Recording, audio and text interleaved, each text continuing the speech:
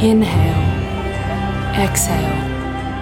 No, really, you might need the relaxation for the quackery that you're about to hear.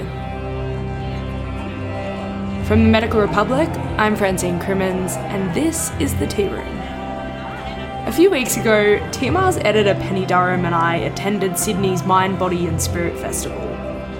The exhibition hall was brimming with everything from crystals with healing powers, from shakes that detoxify the gut, and medical devices claiming to reduce pain and other ailments. The line for the ATM was constant, as was the line for the 25-minute psychic readings at $55 a piece, which only took cash.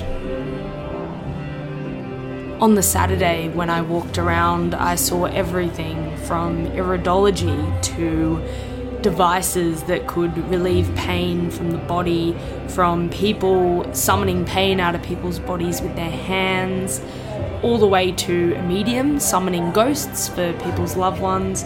What you're about to hear is TMR editor Penny Durham walking around with Richard Saunders from the Australian Skeptics to show you what was on offer.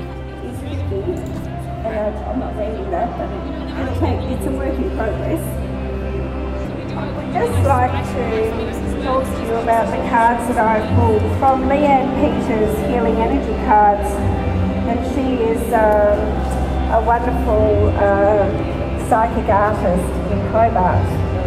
The first one is the Goddess Awakening, and we're now in the age of Aquarius, which is the age of the goddess, and we're starting to balance out the yin with the yang, bringing in the goddess to balance out the god.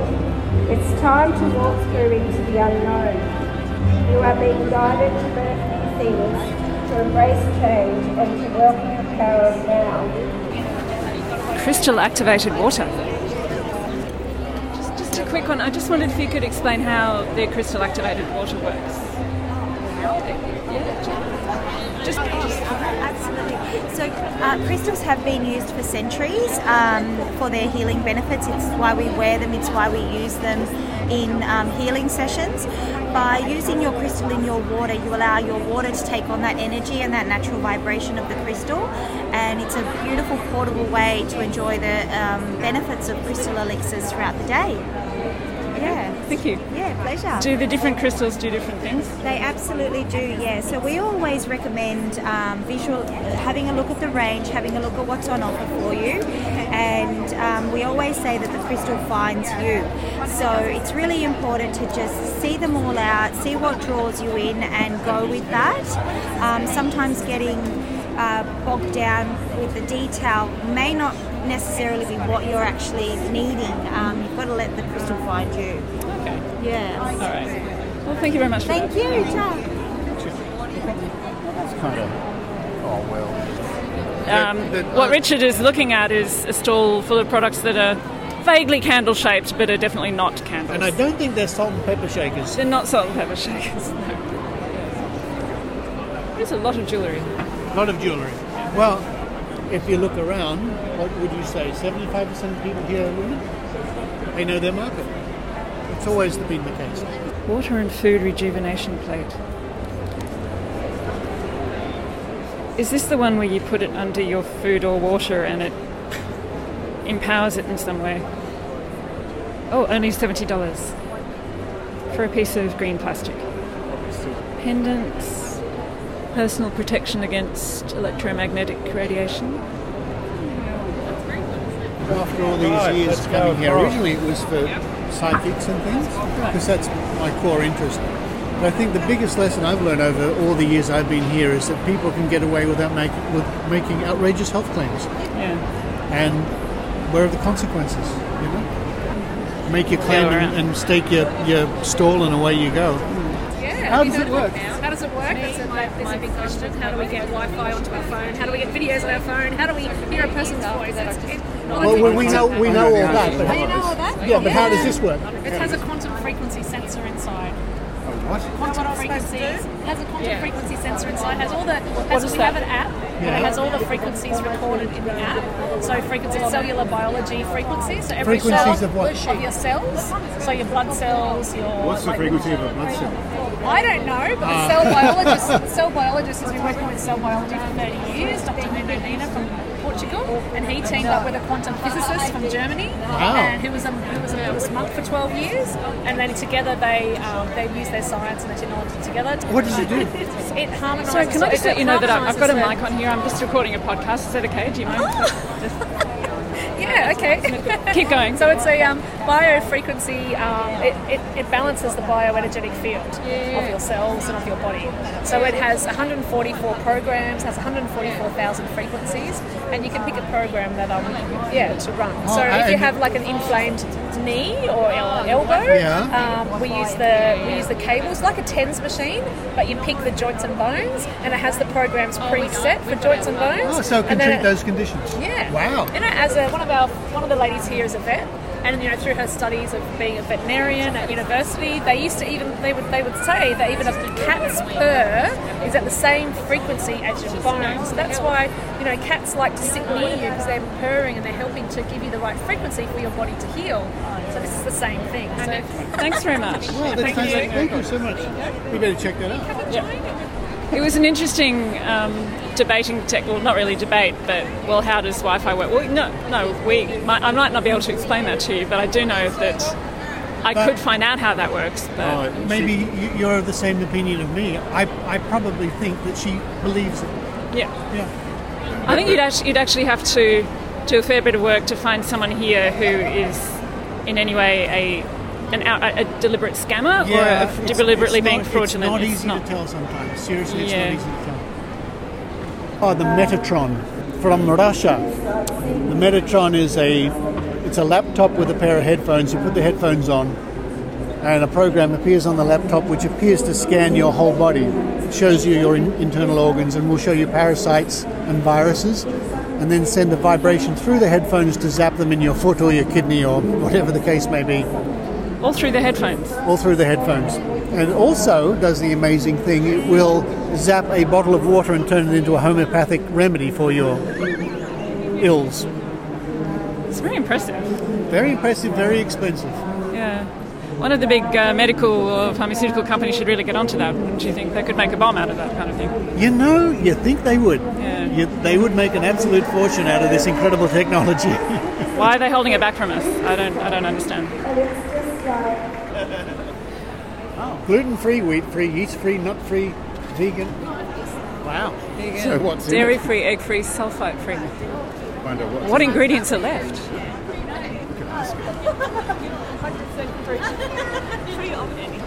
Thanks for hosting me around. You've been coming to these for quite a long time, Richard. Tell me, what are some of your favourite offerings that you've seen at the My Body Spirit Festival over the years? Oh, honestly, I guess I've been doing this for almost 20 years. My favourites are the lovely food, the yummy spices and the hot sauces and the chips and everything. That's great. But on the flip side, I've seen some outrageous things like cancer cures, people promoting cancer cures, people saying water can be turned into sunblock, devices which claim to diagnose and heal you, which can't possibly do so. So there's a lot here to be sceptical of, if not outraged by, quite frankly.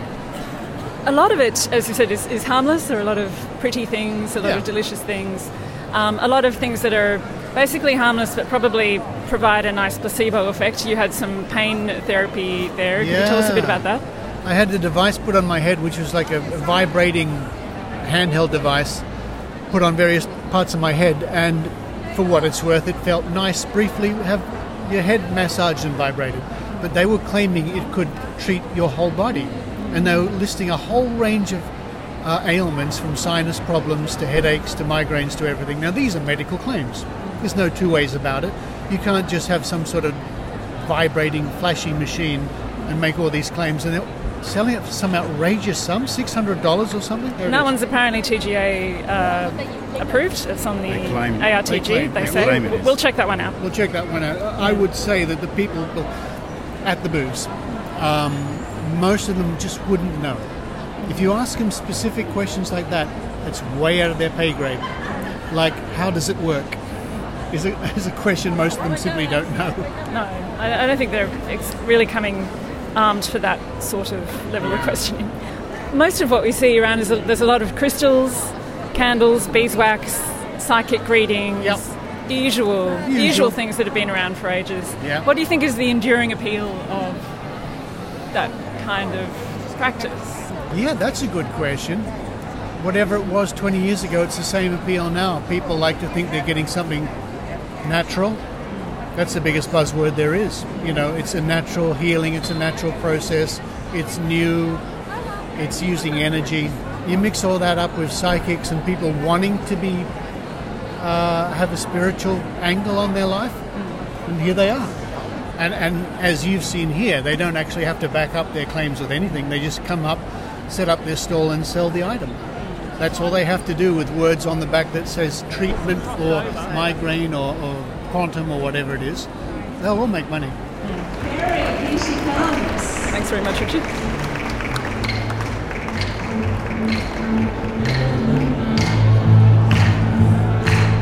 Lift up those spirits.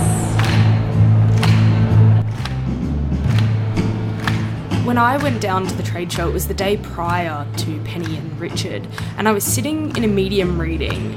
It's the woman you can now hear chanting at the audience with the upbeat Christian rock and the clapping sticks.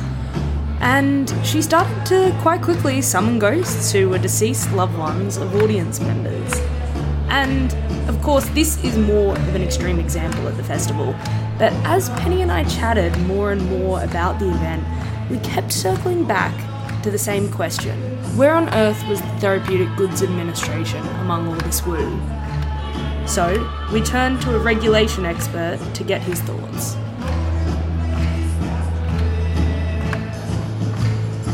So, as you've just heard, there's a lot going on at the Mind Body Spirit Festival. There's devices claiming to have therapeutic benefits, and it's really a big festival of woo, everything from psychics to complementary medicine to crystals, which would regularly come under the eye of the Therapeutic Goods Administration. But we have Adjunct Associate Professor Ken Harvey, a public health physician with a keen interest in the regulation of therapeutic goods, joining us on the podcast. Professor Harvey, thanks for joining us. Good to be here, Francine. So the Mind Body Spirit Festival, as you probably know, touts itself as Australia's largest health and wellbeing event, and it comes with many unregulated complementary medicines and devices.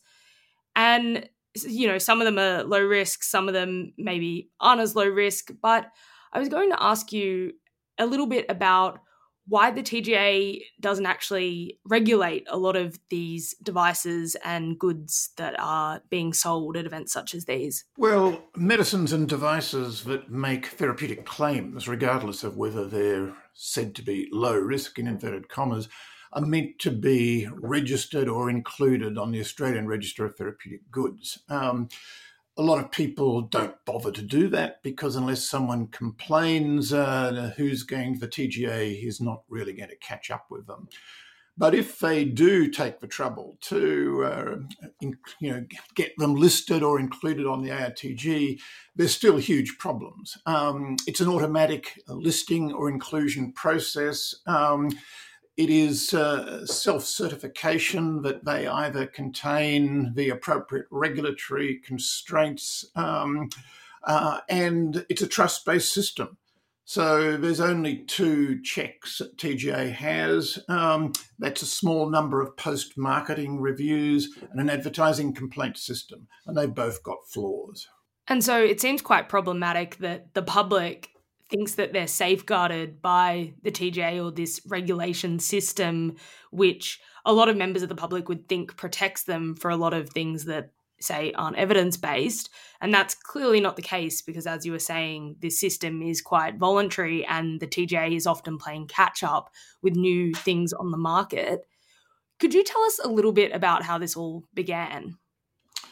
Yeah, the rot started about 20 years ago when government, in response to industry, allowed so-called low-risk medicines and devices to be listed automatically on the ARTG following self-assessment. And of course, industry loved this process. They lobbied for it.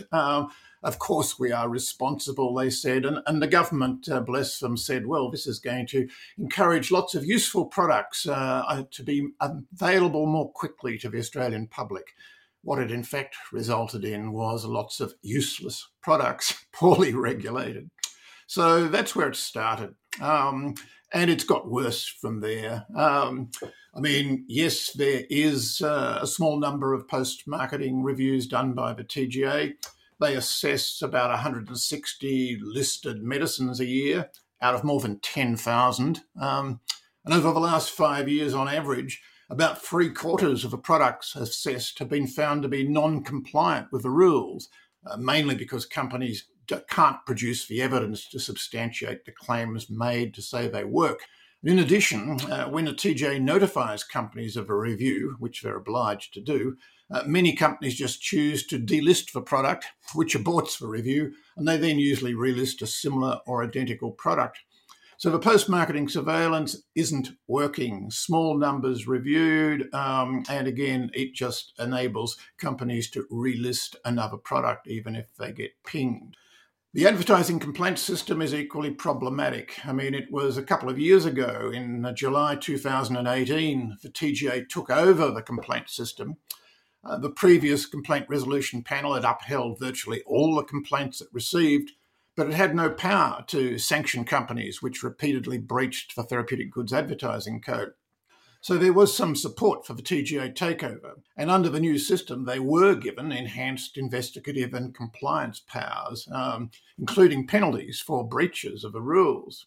And there were other additions at this time to reduce advertising creativity. The Therapeutic Goods Permissible Indications Determination was introduced, and a new AUSTAL A listing category was created. These were both for medicines and not devices. And people would be reassured to know that the Federal Health Minister, Greg Hunt, said the measures proposed will enable potential harms from inappropriate advertising to be comprehensively prevented. And I can confirm the TGA will be adequately resourced and staffed to manage complaints from 1 July 2018. He also promised an independent review of the effect of the new advertising measures within 2 years of implementation. But typically, the TGA allowed industry to create the permissible indications list. And the result was that 86% of over 1,000 indications could now be justified by traditional rather than scientific evidence. And this has largely removed the need for complementary medicines to have a scientific evidence base. And not surprisingly, the industry is increasingly using traditional indications.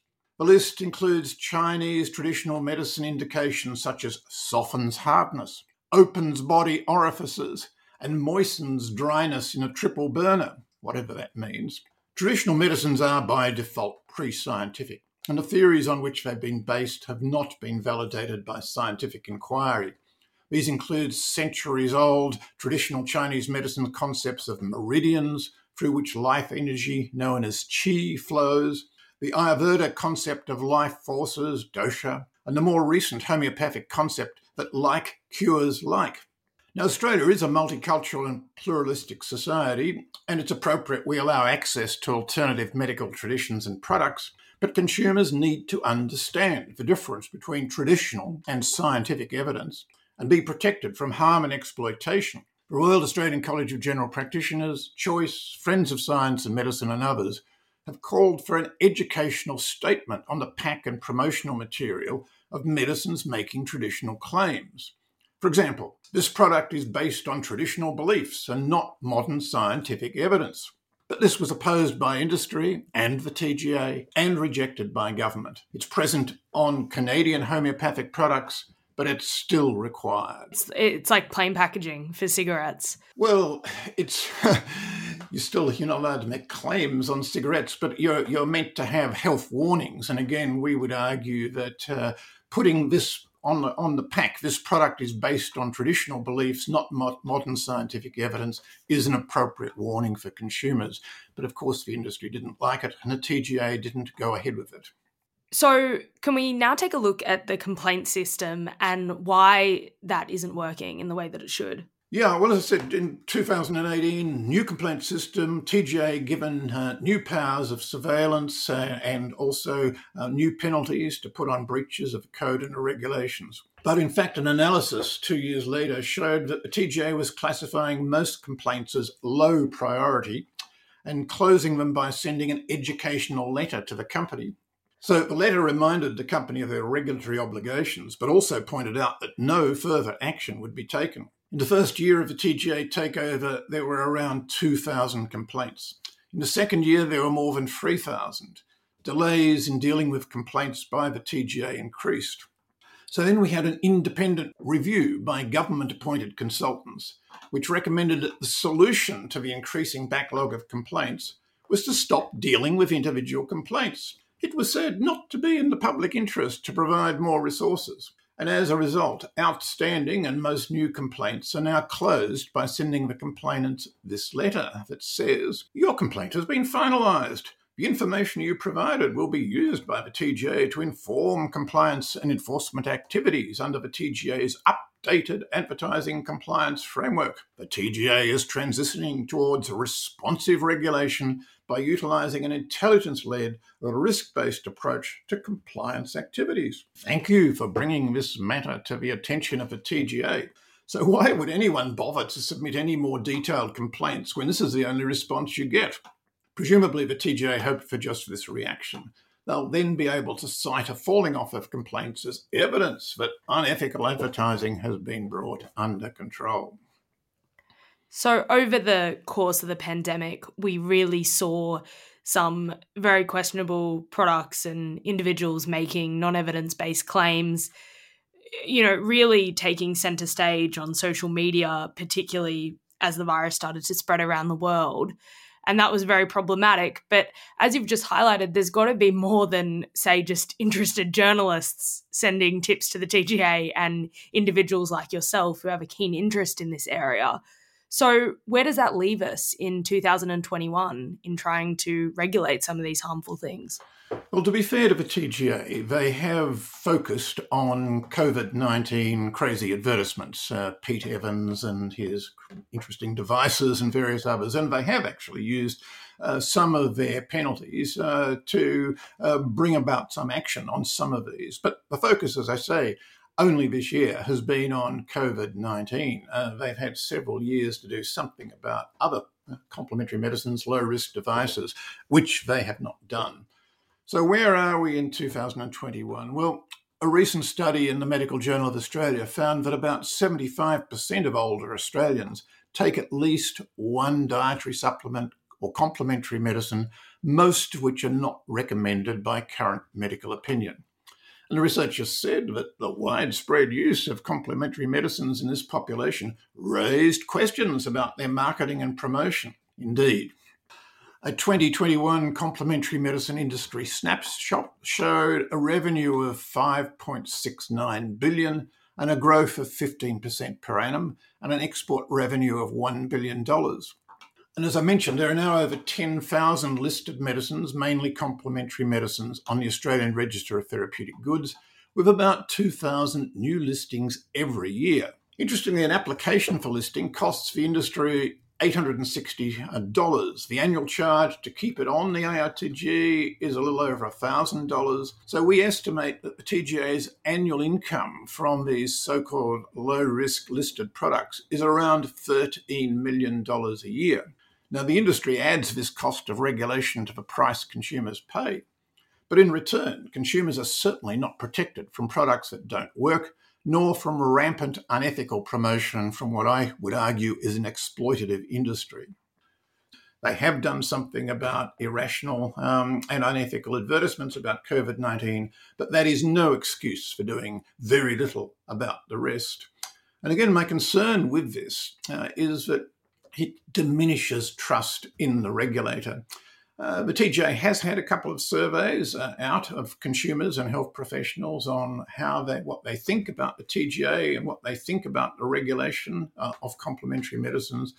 The results are appalling. Less than 30% of consumers and far less health professionals believe that the TGA is doing a good job on complementary medicines.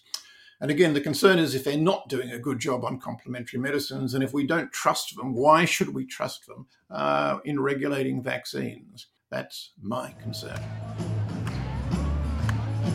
Professor Ken Harvey, thank you so much. Well, thank you, friends.